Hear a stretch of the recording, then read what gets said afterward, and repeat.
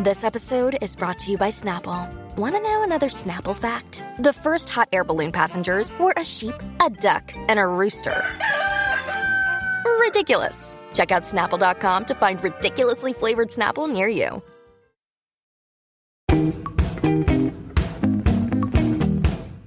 Hi, everyone, and welcome to Superwomen. I'm Rebecca Minkoff. Today, I'm really excited to share with you my interview with Samantha Berry. She's the editor-in-chief of Glamour magazine, and if you ever wondered what the antithesis of the evil editor-in-chief is, this is Sam. She's smart, down-to-earth, refreshingly honest, and just plain cool. In this interview today, we talk about how she got to be the editor-in-chief from an unlikely career and how she's really making huge strides to make the magazine more inclusive, more real, and just plain more honest. Take a listen. Here's Sam Berry on Superwomen. Hi, Samantha. Hi, how are you? I'm good. How are you? I'm very good. So you've had a really unique career path, and I would love for you just to tell me and our listeners how you got to where you are. I think I have. I was describing it earlier this week to a bunch of university students as the unexpected path to my dream job. And so I grew up in Ireland, always wanted to be in the media, always wanted to be a journalist of some sort, and did a degree in English and a master's in journalism. And my first job was actually radio. So I love podcasts, I love audio, I love all things audio because I started my media career working for the national broadcaster in Ireland, doing overnights, which was writing and reading the news bulletins for the 4 truckers and the 5 nurses that were getting off work in the middle of the night and listening to the bulletins. I graduated from that to, thankfully, more sociable hours, but still working in radio as a reporter and a researcher. I think after a couple of years, I got to do the stories that I really wanted to do. And in Ireland, they were the stories of the schools that needed the most help, or stories of the security in psychiatric units, or stories that I felt a personal passion towards. I got to tell them. Eventually, after a couple of years of cutting my teeth, I was able to tell those stories. And then had my kind of mid to late 20s terrifying my parents and working in weird and wonderful and scary places all at the same time for a couple of years. And I think I could only have ever done that if I was 26, 27. I spent probably about 4 months in total in Pakistan working with journalists there. I was in and out of Iraq a couple of times, and then working in Myanmar, in Burma, for the BBC. That was a bit of an adventure, and I love that I got those years of spending time understanding the stories that people cared about. When it was in Pakistan, it was talking to women about how they deal with their situation under, sometimes in areas of conflict. And then I was in London for about 4 years with the BBC. So that was a lot of TV on air with the BBC. And then it was also the time where I kind of honed my skills back behind the scenes with social media. So putting my hand up and offering to do more digital and social. So I would be on air a lot talking about technology and social and the innovation of media for BBC World News TV. And then behind the scenes, working with the team on building up what our digital and our social output looked like. And it was from there that I was approached by CNN in probably around the summer of 2014 to come and work and run social media. And it was a job that I thought I'd come and try for a year and see whether I liked New York. But it's 4 years later, and I spent 3.5 years at CNN to then this new, amazing and very exciting opportunity as editor-in-chief of Glamour. And I have said it before and I'll say it again. I could not imagine a better year to get to work at one of the biggest women's titles in the world and speak to and about and with women, because they're so front and center of the story today, more than I feel like they have ever been in my lifetime. And to be an editor that gets to talk to women across America is something I feel massive privilege and pleasure in. What I love about, your path is, in kind of my history and seeing fashion magazines, you had to, toil away at magazines, fashion magazines, and work your way up to the top eventually. And you came from such a varied and diverse background in real news in a way that to be able to, to show girls or young women like you can have an incredible career and it doesn't have to be toiling away as the, sample room assistant to then become editor-in-chief. It's an incredibly bold career change. I've read and that, prior to having no background in print or women's media, what made you say, I'm going to take this leap of faith and I'm going to take the helm of this magazine? It was for me when Condé Nast and Anna Wintour in particular approached me about putting my hat in the ring. The second that was an opportunity, I knew I wanted it. So it wasn't, I go after everything very much fully invested. So I wasn't going to put my hat in the ring unless I was really wanted this job and was going to go for it. And I think for me, it was not only taking on this, what some people consider just a magazine brand, because it's so much more than that, right? Yes, we do 11 magazines a year, but we have 15 million people on social. We have like 10 million plus people that come to us on glamour.com digitally every month. And then we have Glamour Women of the Year, which is a big event. So for me, one of the things I really wanted to do, because I did have to take that moment of like, okay, I'm ready to leave 15 years of hard news background to go into women's titles. Am I going to be happy and satisfied? Is it going to be a job that I'm going to get as many challenges as I do satisfaction out of it? And for me, the answer was yes, because it is a media brand for me. It's not a magazine. And so many people have talked about, what's it like being the editor-in-chief of a magazine? But it's more than that. It really is. It's digital. It's events. It's how do you interact with the Glamour tribe in real life? It's a brand.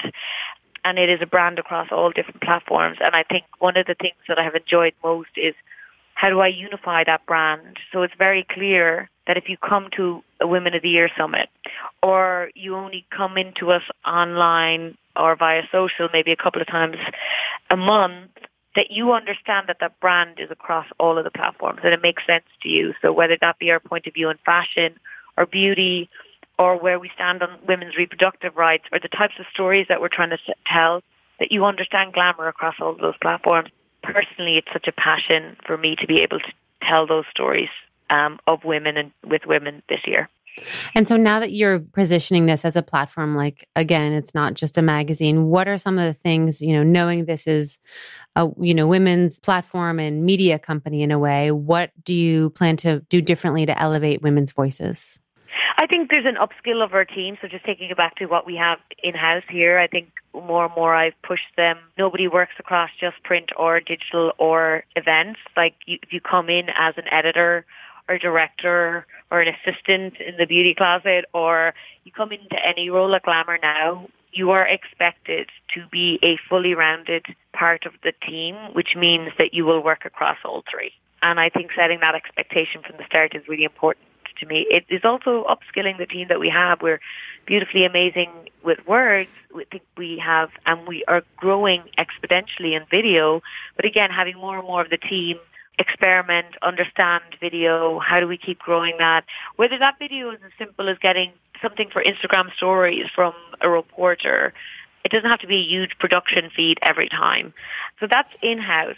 And then externally, it is, again, driving home over and over again to our audience and driving it home, not only by saying we're doing it, but showing we're doing it. So when it comes to fashion, the fact that we are very size inclusive, that we are utterly diverse in our casting of models on both print and digital, that we care about accessible contemporary fashion rather than super aspirational, that we care about, that we're really interested in eco and sustainable fashion, that we have an eye on kind of everyday fashion almost, and driving that home in our content, right?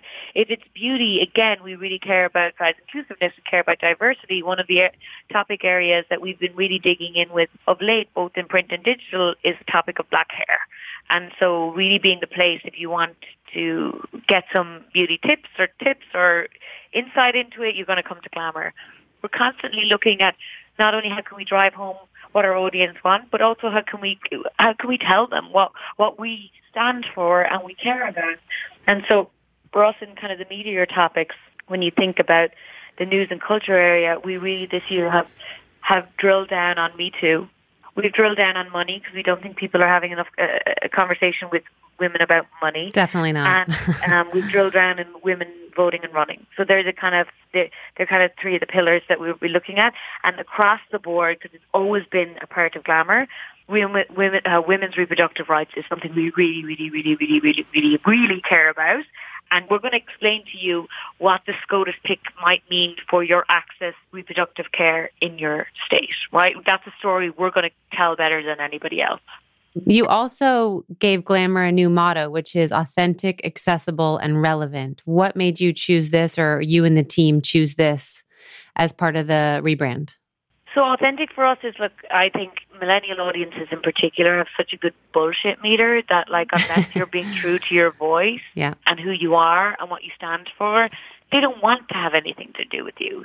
So in everything we do, in the stories that we tell, and the people that we talk to, we use that word a lot. Like, I know it might be overused, but like, is that person authentic? Like, are they right for the Glamour brand? Is it somebody that feels real? So that was that was the authentic part of it. Accessible, because I think one of the great things that women titles have always had, and the glamours of the world in particular, is not only have they felt like you can be part of that world, it also feels like they're part of the service of you. So it's where you're getting information, it's where you're figuring out new things, it's telling you kind of if you have any deep dark secrets on like sex and relationships that you haven't confided in anybody else, like you will go to your women's title to figure out, are they talking about the same things that I'm talking about? So accessible was really important to us. And the accessibility of, again, is back to that. Accessible means you see people that look like you in the pages, in the scrolling of digital. You will see, it feels like we're talking to you. Like some of the stuff that we've done recently we've got a great reaction from different communities. We did the fashion for the differently abled, and what strides have been made in that world. Who is designing, who's creating clothes for those people. We have done, we did a story about how we had an amazing African-American photographer go around New York to Black Panther screenings and just do this photo series with women on why they were so inspired by this movie in terms of their African-led design and fashion, and how they were almost empowered to like go in full like regouts to the actual screening. And so we talked about that. So we've got a lot of reaction. We want to tell the stories of people so it doesn't just seem a bit vanilla and everyday. We want to tell the different stories, and that's the accessible part for us as well. And relevant, really, you've got to be, for people have so much information coming at them in this digital world of like having a mobile phone and just being media is so accessible to everybody all the time. You have to be relevant in order for them to spend any time with you. So for me, one of the biggest things I look for on our site in particular is how much time somebody spends on average with us on a story, right? Because that is a real indicator that what you're doing is quality. So if somebody spends, like one of the things, we had the words of the Larry Nassau victims in their own words, and we said these are the words of the survivors of Larry Nassau victims, and with audio and transcripts, and we did an amazing graphic treatment, and we stayed with it in a way that other places had. And on average, people spent 7 minutes with that story. In today's world, to get somebody to spend 7 minutes with you is, you're doing something well. If somebody spends time and money with you, it means that you're doing something right. One of the things when you're sort of, I feel like you've switched up the entire property, 180 degrees.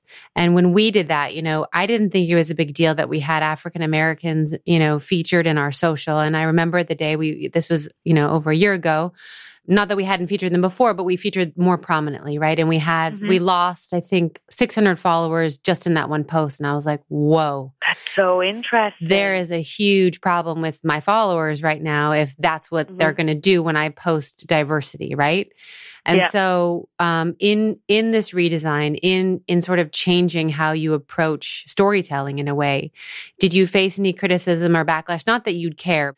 Yeah, look, I think anytime, change is never super easy. Like in general, the relaunch was really interesting for me to watch the social chatter, the social sentiment, the letters to the editor, the things that were coming in. And overall, in general, it was super positive. Like, awesome. We had people spend so much time. Our relaunch was around the money issue, and that topic in particular really resonated with women, young women, parents, everybody. And it was like that.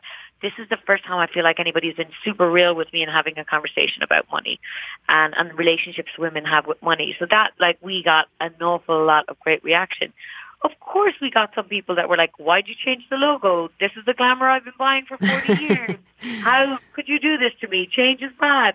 You can't go into any type of redesign or a reestablishing of where you stand and what you stand for without expecting some people are not going to like it. That should never stop you. It is so important that you take a risk and you innovate and you're constantly listening. And one of the things that we did in the redesign, which we made very clear to the audience, is that we wanted as much feedback as possible. We want them to tell us which sections they love. We wanted them to tell us which things that they were unclear of. And in the digital world, now, today, you're going to get immediate reaction. I think redesign overall, we got hugely positive sentiment, but I don't think you can be discouraged by the odd negative sentiment because people are not everybody's on board for change. Let's be honest. I just bought the iPhone 10 a couple of months ago, and I hated it for the first week. I was like, I don't know how to use it. I don't know how to turn on my phone. I don't know how to. And now I know how to do that, and I'm all on board because I understand it was an improvement. I'm still mystified by it. I got an A+. I wasn't comfortable. I couldn't do it. One of the magazine's new missions is to highlight women's issues each month. What are some of the most important issues you plan to cover? Women's reproductive rights are high up there. Money is high up there. We have a lot of women that engage with Glamour that are not on the coast. So are we doing as good a job that we can of telling their stories? In our comedy issue, we had a big investigative piece on how the NRA is spending money getting women to pick up handguns and how it's succeeding in certain parts of the country. I think whether you agree with the politics or the decisions of people, I really want you to read the stories of women across America and understand that Glamour is a place you're going to get those stories. So that's a big part of it for us. One of the biggest things that we did this year was partner with GQ and really dig into how men were feeling about Me Too, which really hadn't been covered anywhere else. So you've been quoted saying that the Irish are great storytellers. How do you define a good storyteller, and how would you define your storytelling? I think storytelling is like you can draw somebody in, even if it doesn't have anything to do with their life. I think drawing people in and not alienating them. I think one of the things that great storytellers do that sometimes academics do badly is they really bring people in as part of the story rather than alienate them with some lofty facts or figures, right? So how do you draw people in? And honestly, one of the things that do best for us, it's not talking about a theme or it's not talking about generalities. It's getting in and telling the stories of women. So if we're going to talk about women's reproductive rights, what women are we talking to in the states that might lose their access to abortions? Like, who are we actually talking to? Who are the doctors we're talking to? So I think telling personal stories, they're the ones that people remember. They don't necessarily remember the stats and the figures. They remember the story about Anne, who had to travel 200 miles in order to get to a Planned Parenthood. They remember those. So making it more personal with people is really important part of storytelling as well. So one of the last two questions I ask every person that I interview. So the first one is, what would people be surprised to know about you? Usually I'll share. This one being that I usually like to make people comfortable with, what I'm sharing, but you can share really anything. My genetic makeup is probably I'm like a 16th Irish. Nice. But I always, on my side, it's like the Mongolian genes from 200 years ago have really overwhelmed the system. But my son, my newest addition, is 100% Irish. He has red hair, blue eyes, pale skin. So never could have predicted that would win there, but love that he looks so very different than anyone in our family. So what would people be surprised to know about you? Oh, what would it? I love to cook, and I just don't. I know for some reason every time I tell people, especially as I live in New York, and it's not necessarily that I love to cook. Like, I love it. I'm obsessed with food. I'm not going to call myself a foodie because Bon Appetit would come up here and slap me across the face. I don't like that word. But what do you love to cook? Like everything, but I love cooking comfort food for other people. So whether that be like a spaghetti carbonara or like a shepherd's pie, I love cooking. And I love it for a couple of reasons. But the main reason that I realize I love it, I cook especially when I'm quite stressed or if like I'm a little overwhelmed with things. I cook because it makes me put my phone away and I'm concentrating on a process that is like it's paint by numbers. And if I do these things, I will have a meal at the end of it. And it's not in front of a computer. It's not in front of a TV. It's not in front of a mobile phone. It is something that takes my mind into a very practical thing to do. And so I love it for that. I'd like to eat your shepherd pie. It sounds delicious. Yeah, right? We're going to have to do that. Maybe when we do another dinner for ladies, everyone can cook and bring a dish. A potluck, right? Yeah. My last question, because, part of the reason why I wanted to do this podcast is I wanted to just inspire more camaraderie about women helping each other, learning from each other. So is there any advice that you would have to leave our listeners with? I think one of the things, especially when you're thinking about your women colleagues or the people that work for you or you work for them, is, really learn from each other. The 3 L's, listen to each other, lift each other up. So that's really important. But also I think it would be for women, especially in a professional setting, to understand how they can grow from constructive criticism and ignore any toxic talk, but more importantly, be able to tell the two apart. And I think that's really important for women. So understand what is coming at them from a professional development way that should be taken on and learned from, and also understand how to tell the difference between that and what is toxic talk in a professional setting, and really, really grow from that. So that would be my advice.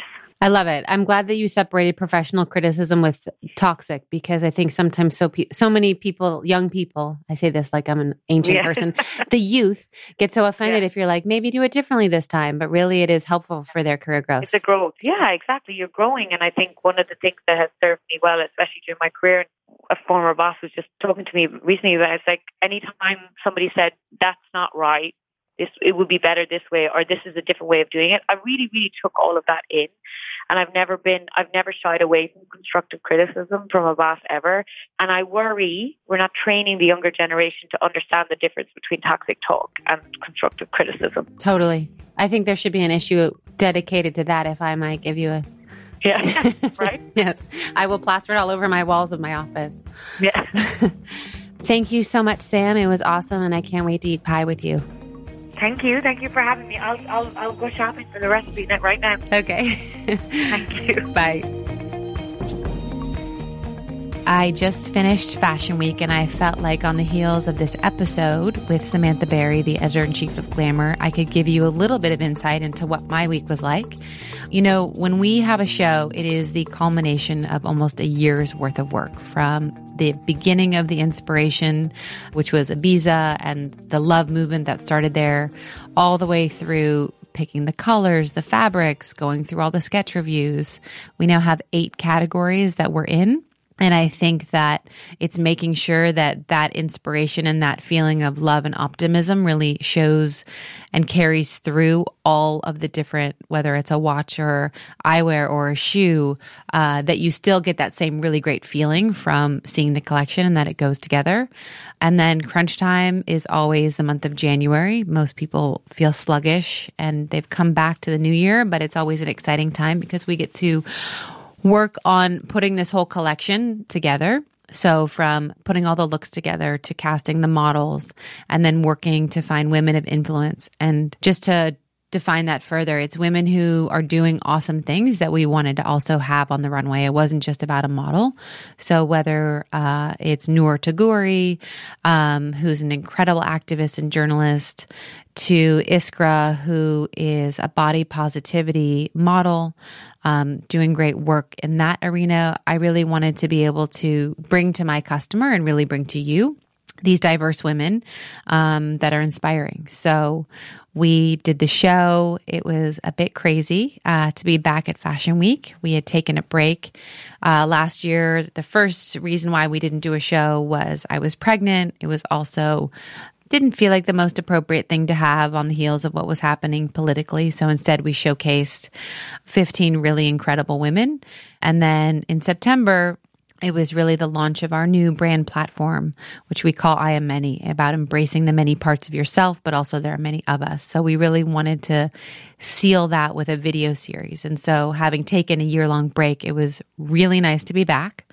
It was awesome to see all the love we got on social. And I hope you watched it. You can still tune in. We have it on YouTube and on our website for a little bit longer. But I always love Fashion Week. It's never a stressful time for me. I mean, it is stressful, but it's not an uncomfortable stress. It's fun. So I feel really lucky we get to do it twice a year, and I'm already excited for September, and we're already talking about what we're going to do. I hope you enjoyed this episode with Samantha Berry. She is one of the rare women in this world that is so down to earth, so kind, very smart, and doing good things to change the magazine and bring it into its new digital-only future. Make sure you follow us at RM Superwomen and subscribe and send us your reviews. Your reviews to me are like money in the bank. Not literally money in the bank, but it fuels my bank of happiness. So please leave a review. Thanks, and see you next week.